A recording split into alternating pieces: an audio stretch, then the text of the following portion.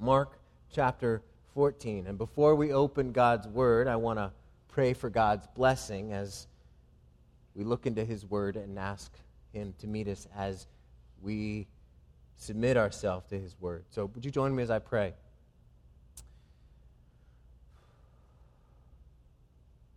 God, we're grateful for your wonderful love, that you would send your Son for us, that you would send your Spirit to be a helper and an advocate for us, a comforter.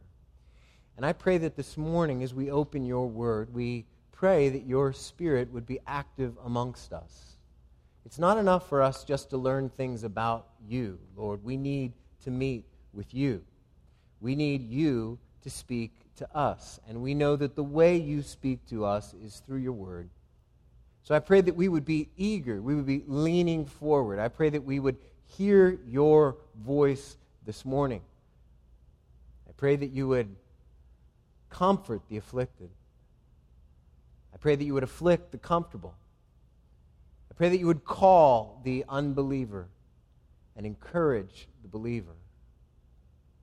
I pray that you would use your word in all the ways you promise to use your word here in our midst today. And be with me as I preach, Lord. I pray that you would overcome my many frailties and weaknesses, that we might be able to see the glory of Jesus together. In your name we pray. Amen. Do you know what a protagonist is? Good. I'm glad. That means you listened in high school literature, right?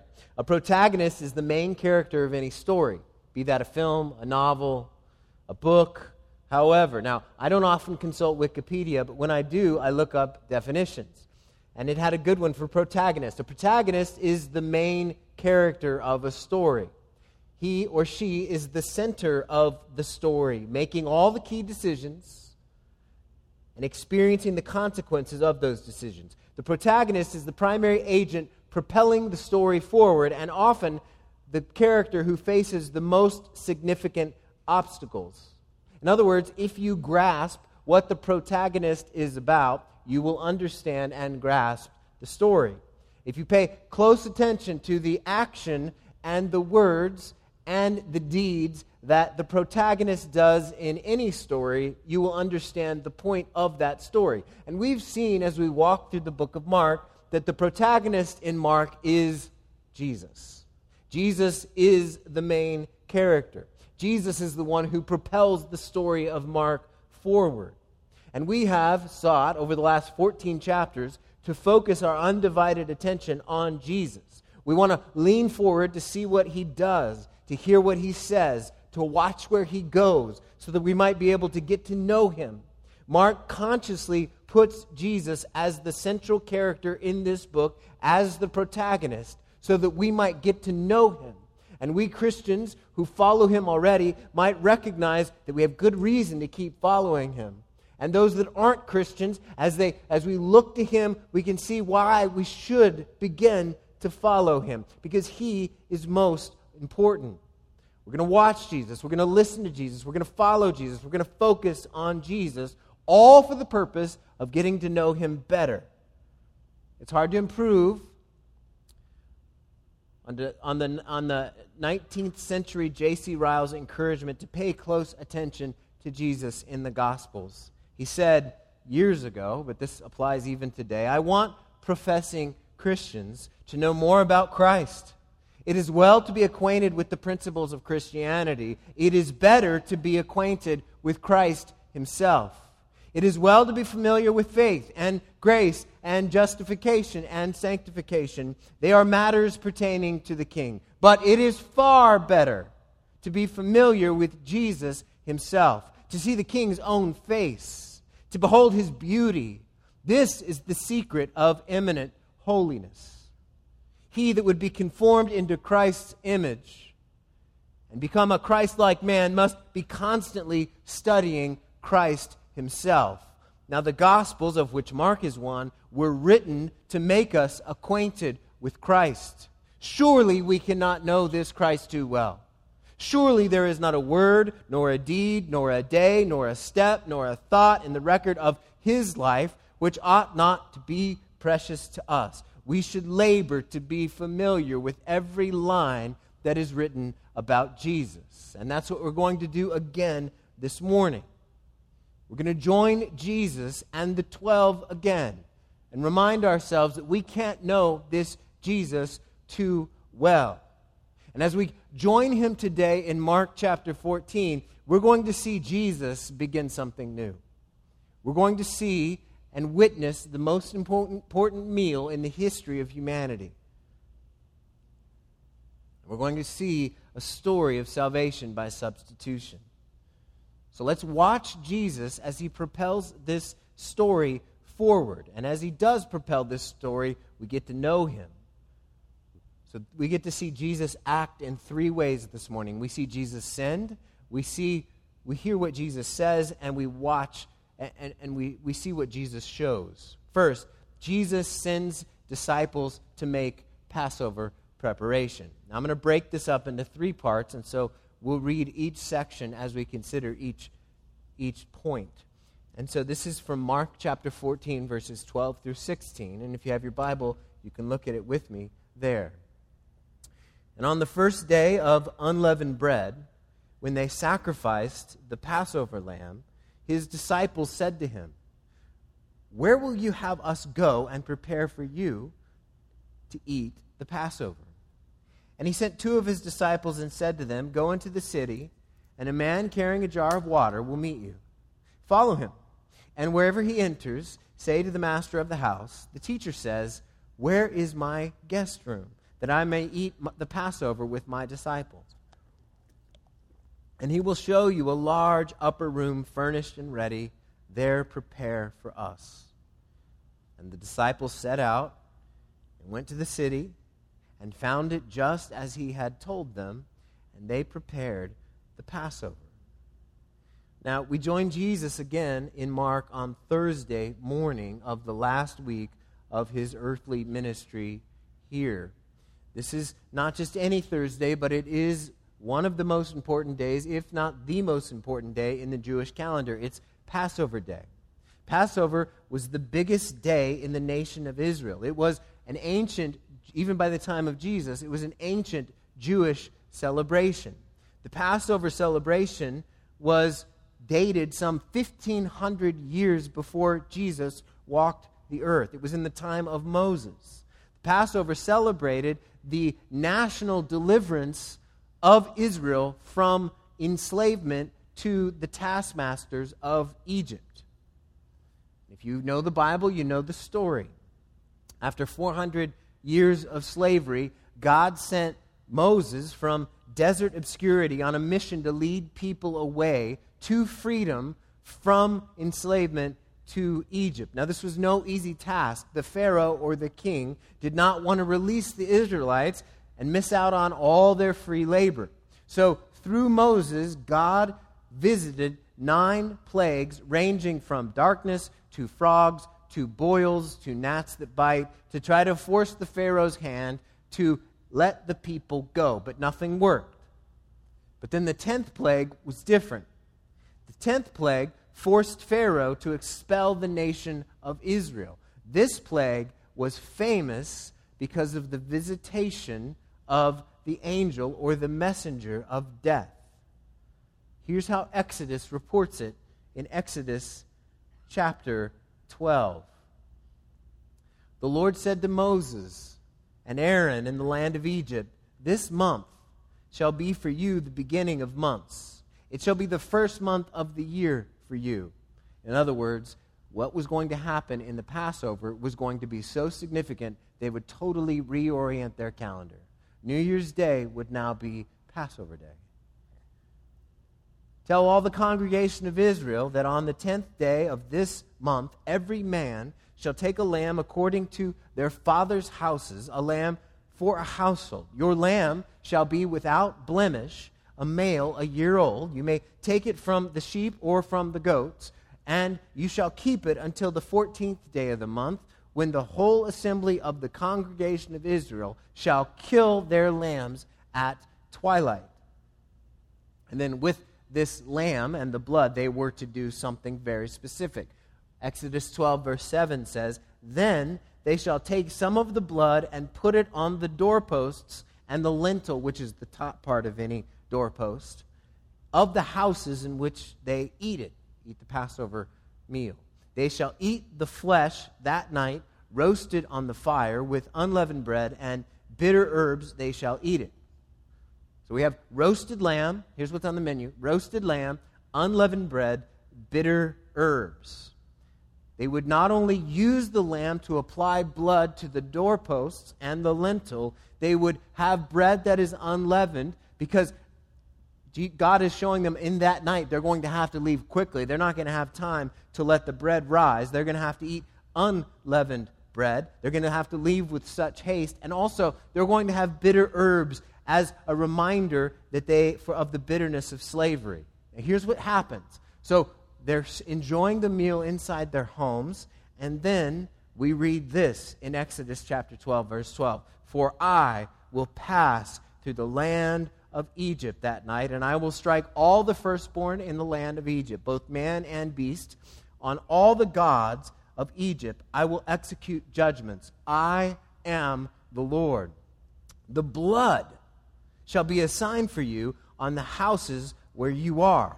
And when I see the blood, I will pass over you, and no plague will befall you to destroy you when I strike the land of Egypt.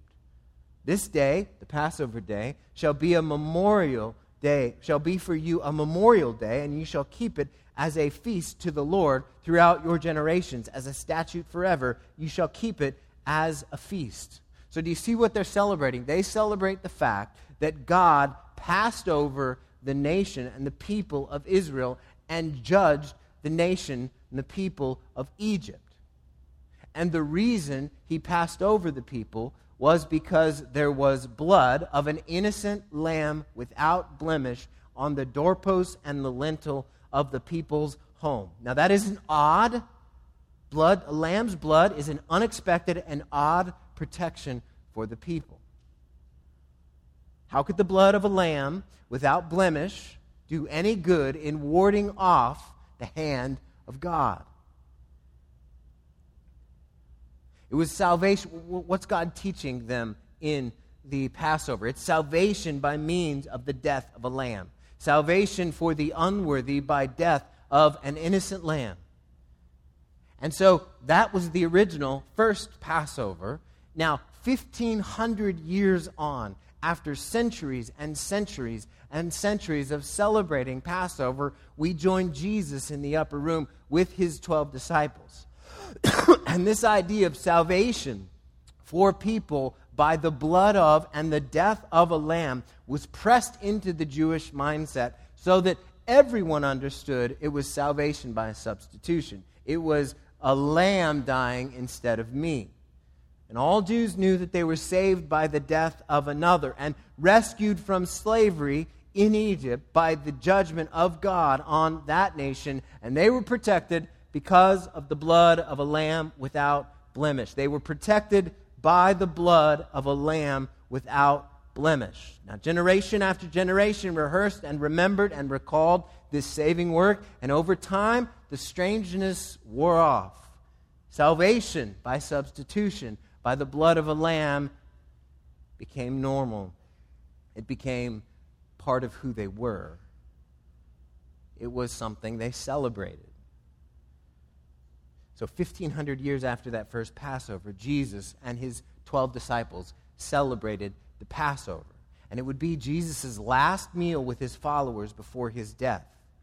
Now, Mark reports all these details. Now, what Mark does is he says, here's all that we needed to get ready for the Passover. You'll notice, if you look, just glance at the scriptures here, we have a whole lot more detail about the preparation for the Passover than we do about the meal itself. Why? A couple reasons. First, Judas, as we saw in Mark chapter 14, verses 10 and 11, Judas has already decided to betray Jesus to the Jewish authorities. Judas has already decided to sell Jesus out and to profit from his relationship. And Jesus needed a night with his disciples so that so Judas couldn't know the place that they were going to go before that night. Jesus was a marked man with a bounty on his head, and he needed one more night in hiding. And so we have two disciples, one of them not being Judas, that goes and prepares this place so that Jesus could eat with his followers. Second, we see that Jesus is taking charge even of the details of this last meal. He's not a victim of circumstance. His death is not something that happened that he was surprised by. This was something that we've seen in Mark that he predicted 3 times that he would die. He predicted that the Jewish authorities would kill him. And here he is as the protagonist, pressing forward the action, pushing forward all that is to happen. He's not merely a victim of circumstance. He is in complete control, inextricably moving toward his own death on that cross. Jesus needed time with his disciples. He needed to prepare them. And he was about to turn 1,500 years of national history on its head. He sent two of the disciples to prepare the Passover so he could prepare for them a new Passover celebration. Before that, we've seen Jesus send. Now we hear Jesus say. He says something unexpected at the Passover meal. Mark chapter 14, verses 17 through 21. God's word says, "And when it was evening, he came with the 12. And as they were reclining at table and eating, Jesus said, 'Truly, I say to you, one of you will betray me, one who is eating with me.'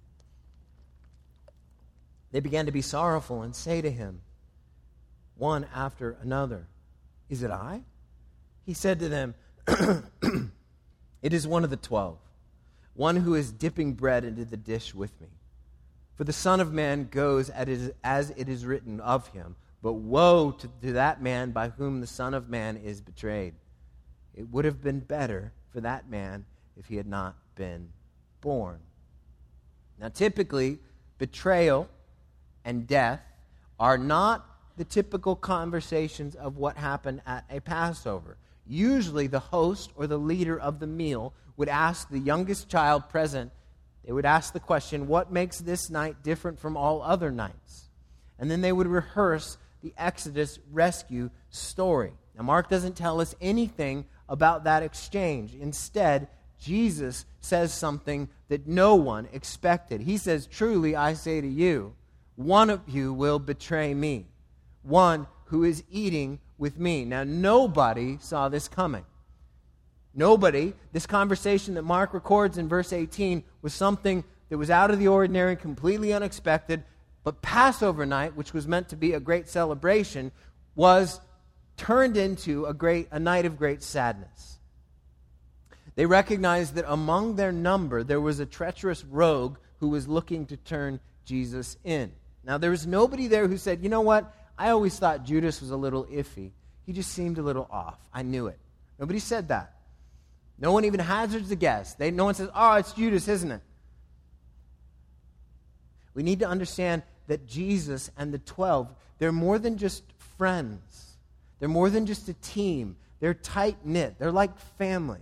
They had months and years of common experiences that united them together, and they find out to their horror that one of their number would turn against Jesus. They had lived and worked and walked with Jesus for 3 years. They relied on each other. They had each other's back. They loved each other. They knew every last thing about each other. The last thing they would have expected is that one of their numbers would be a traitor. Now notice how the disciples respond. You see what they say? Mark reports that they say, "Is it I?" Now, as usual, their focus is all wrong.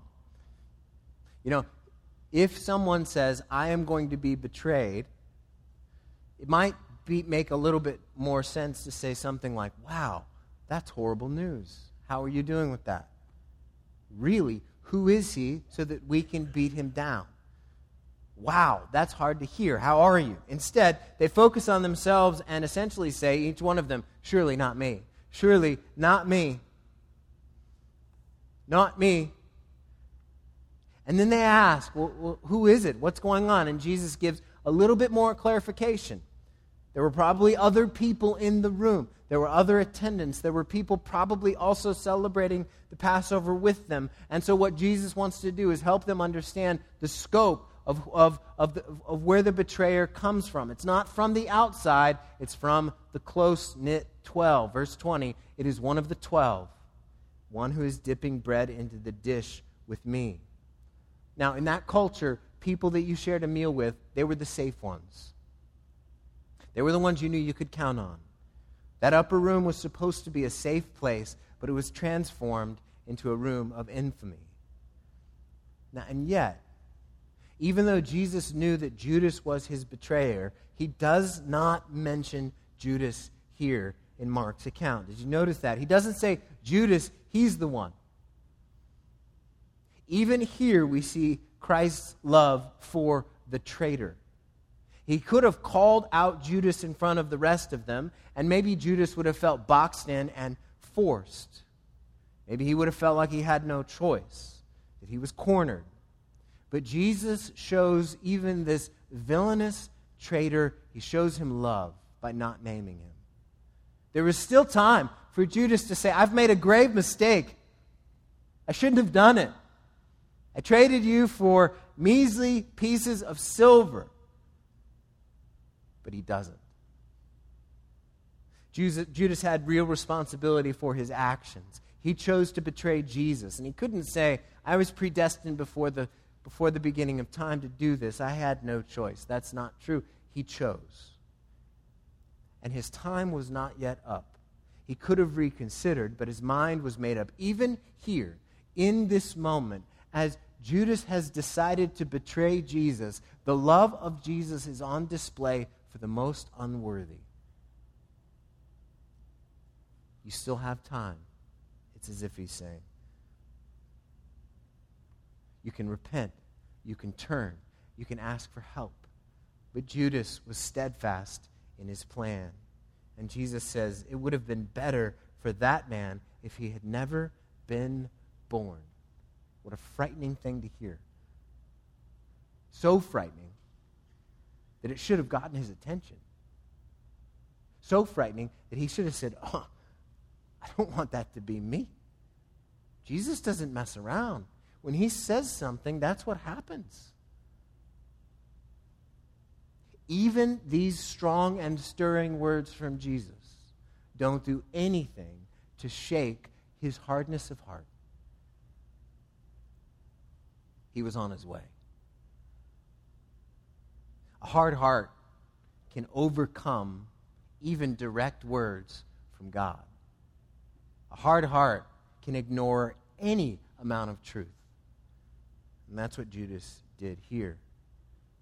Now, not only was there a traitor in his midst, there's also a whole bunch of cowards too. Judas betrayed Jesus, but the 11 would all run and defect from Jesus very soon. They were enjoying a meal with him at this moment, but when the detachment of Roman soldiers came out to arrest Jesus, they would scatter to the four winds. Jesus was surrounded by a traitor and cowards. He was to face his great hour of agony alone. See what this shows us? Jesus did not come for the honorable and the obedient. He came to offer salvation to the traitors and the cowardly. That helps me so much. Because sometimes I like to think of myself as brave and courageous, but you know what? All too often, I'm cowardly.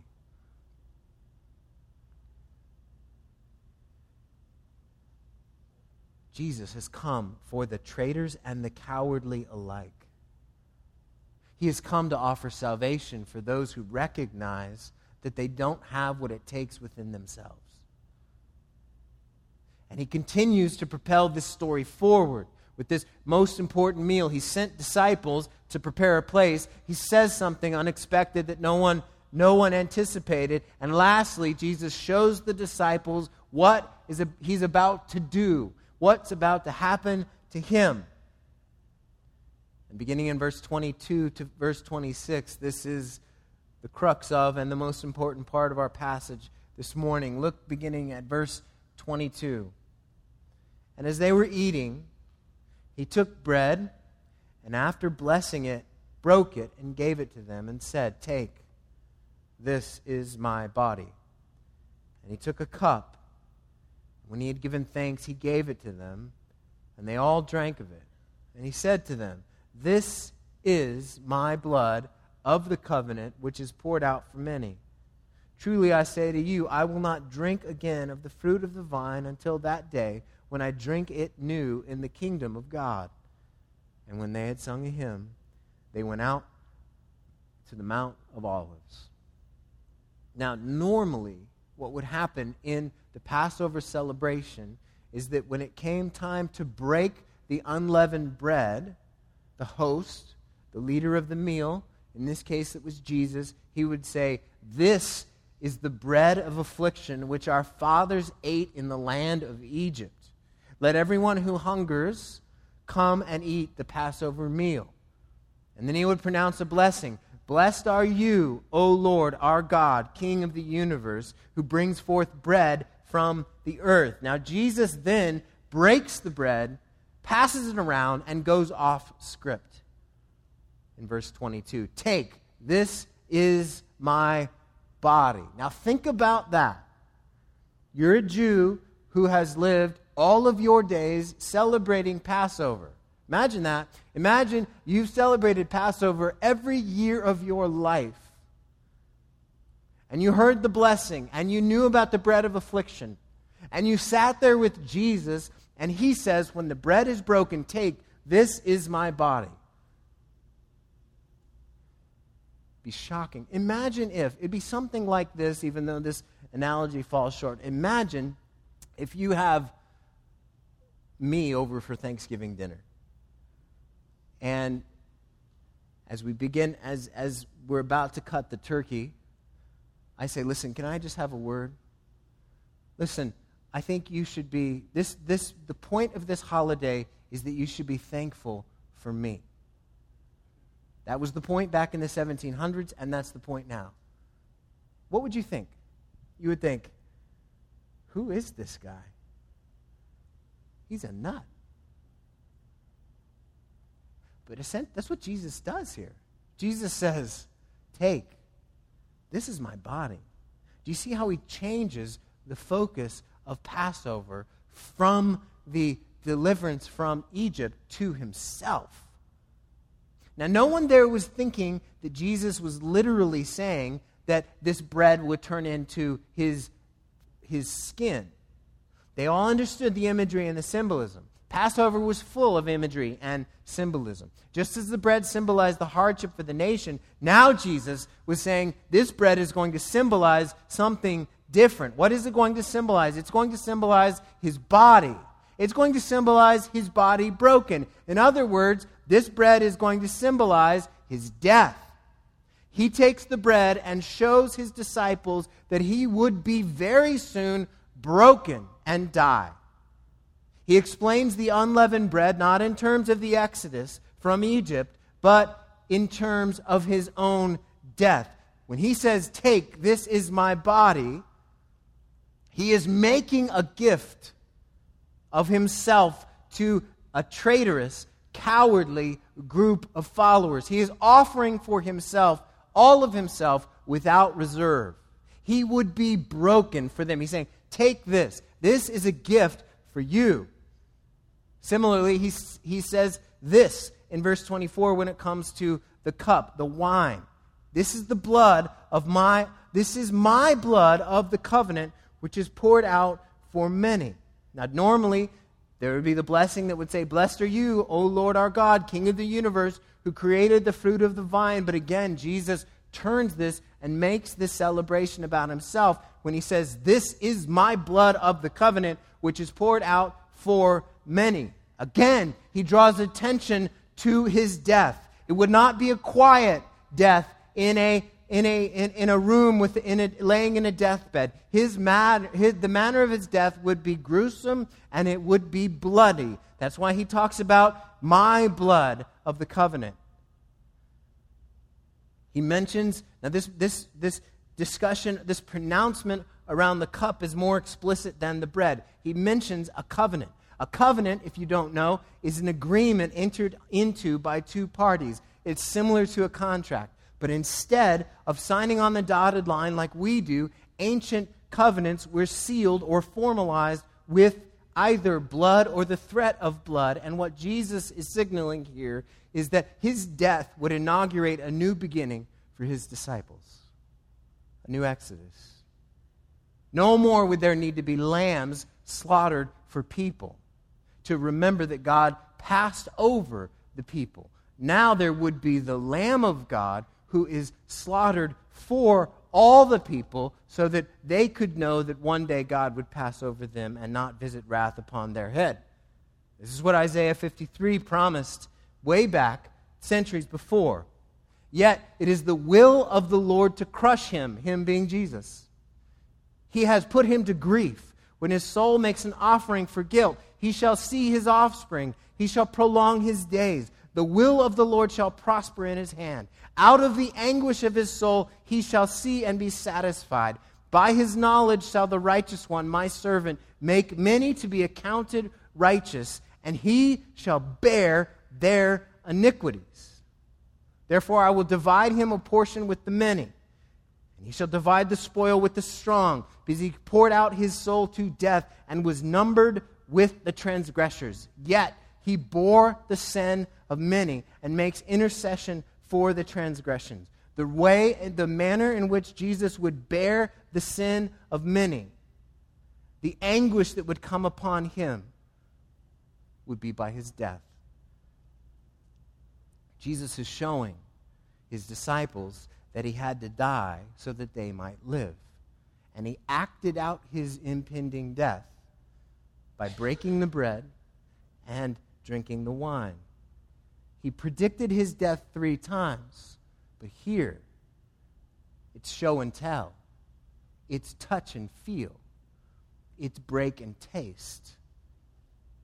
Jesus says, by doing this, I am going to die for you.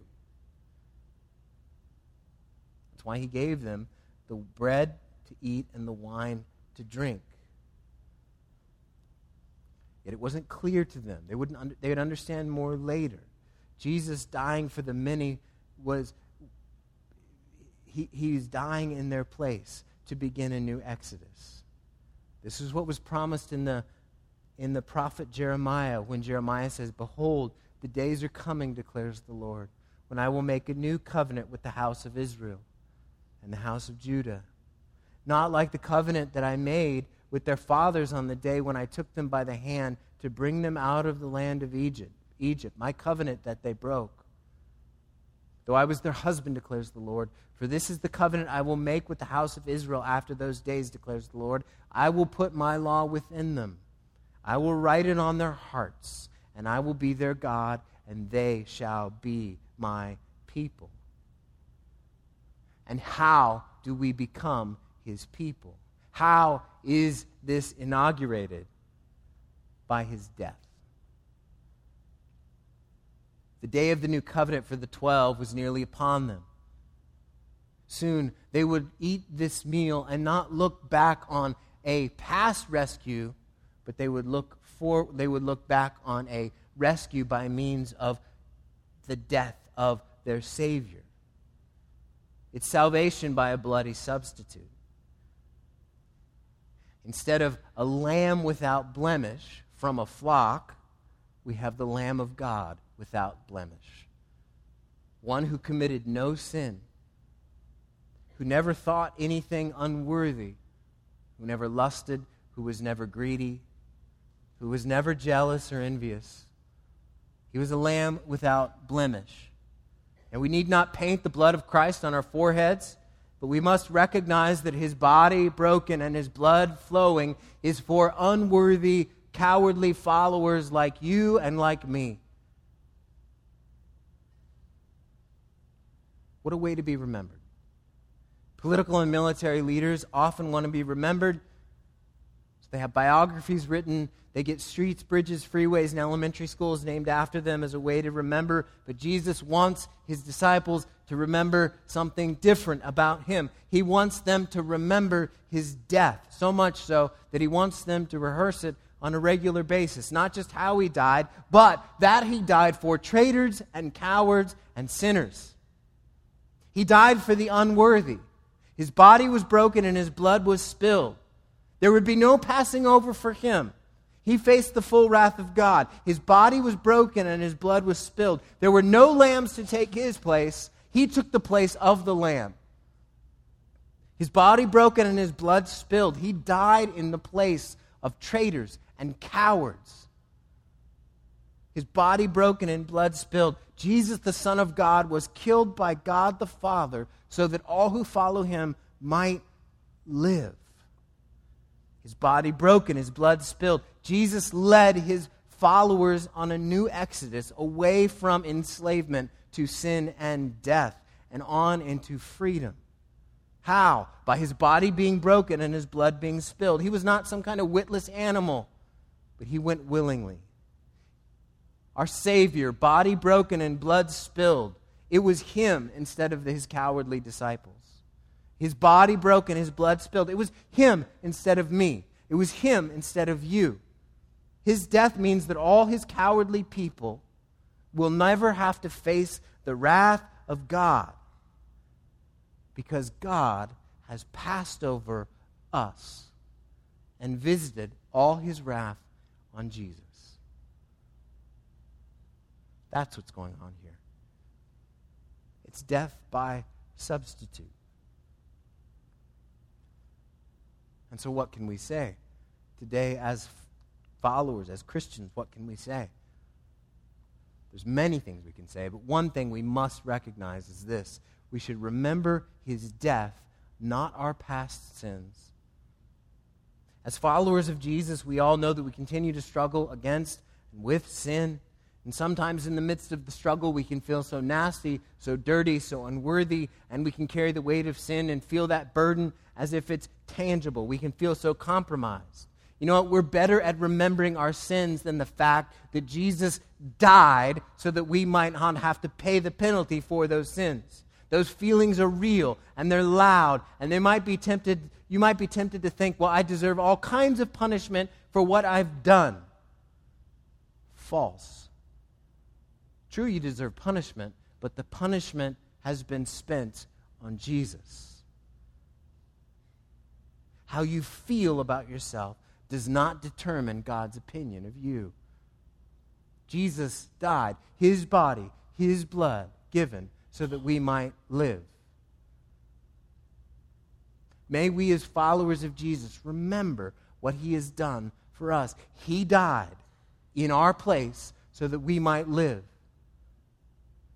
May we remember what he's done. This memorial be something that draws our mind to him. Instead of receiving what we deserve, we now stand in the death of Christ, as it were, and recognize that he has taken upon himself what we deserve so that we might receive the blessings that he deserved. May we remember him, not our sins. And may we also recognize that he covers all who come. A body broken and blood spilled is a strange way to offer salvation, but it's effective. If you're here and you're not a follower of Jesus, you might think that you have done too much, that you have sinned so grievously, that you are so very dirty, that there is no way he could ever want you. If you think that, look again at the upper room. These guys were not so different than us. A traitor and cowards. They were unworthy, and yet the bread and the wine, the body and the blood was offered to them. Your sin and flaws and foibles is real, but so is his death. We can see Jesus pressing forward the action. And that action now falls to you. If you're here and you don't know him, he died so that you might live. He was broken so that you might enjoy eternal life. He was killed so that you might not have to pay the wrath that you deserve to pay. He died. No one passed over him so that God the Father might pass over you. So if you're here and you don't follow Jesus, please talk to someone who you know that does. And for the rest of us, what a Savior. What a King. Praise God, we have Jesus. Let's pray.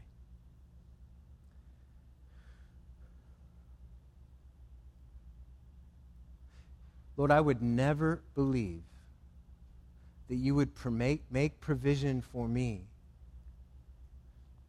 if I did not read it in your word. I'm tempted to think that you have come for the worthy and the honorable, that you've come for the clean and the neat. You've come for people who have their act together. But that's not true. You've come for people like me. People who are so often cowardly, not willing to step up and be a testimony for you, not willing to publicly align ourselves with you, not willing to take the reputation that you have and put it upon ourselves, knowing that we might be compromised. Lord, that's who I am.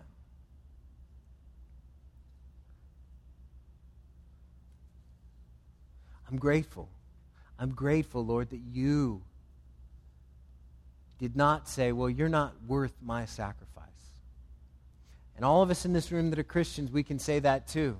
We're grateful that we can hear you dying so that we might live forever.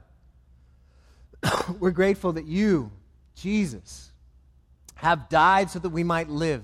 We're grateful that there is no Passover celebration when it comes to you. The wrath of God did not pass over our Savior. Instead, the wrath of God was visited upon our Savior so that the wrath of God might pass over us and that we might live forever. Thank you. I pray for people in this room who are Christians and just feel like they're unloved by God. May the body and the blood speak this morning. Pray for those that are here and they're not followers of you. I pray that you would have the body and the blood speak. Someone's died so that they might live. And we pray for life to spring up everywhere. It's in your name, Jesus Christ, that we gratefully give thanks for your body broken and your blood spilled.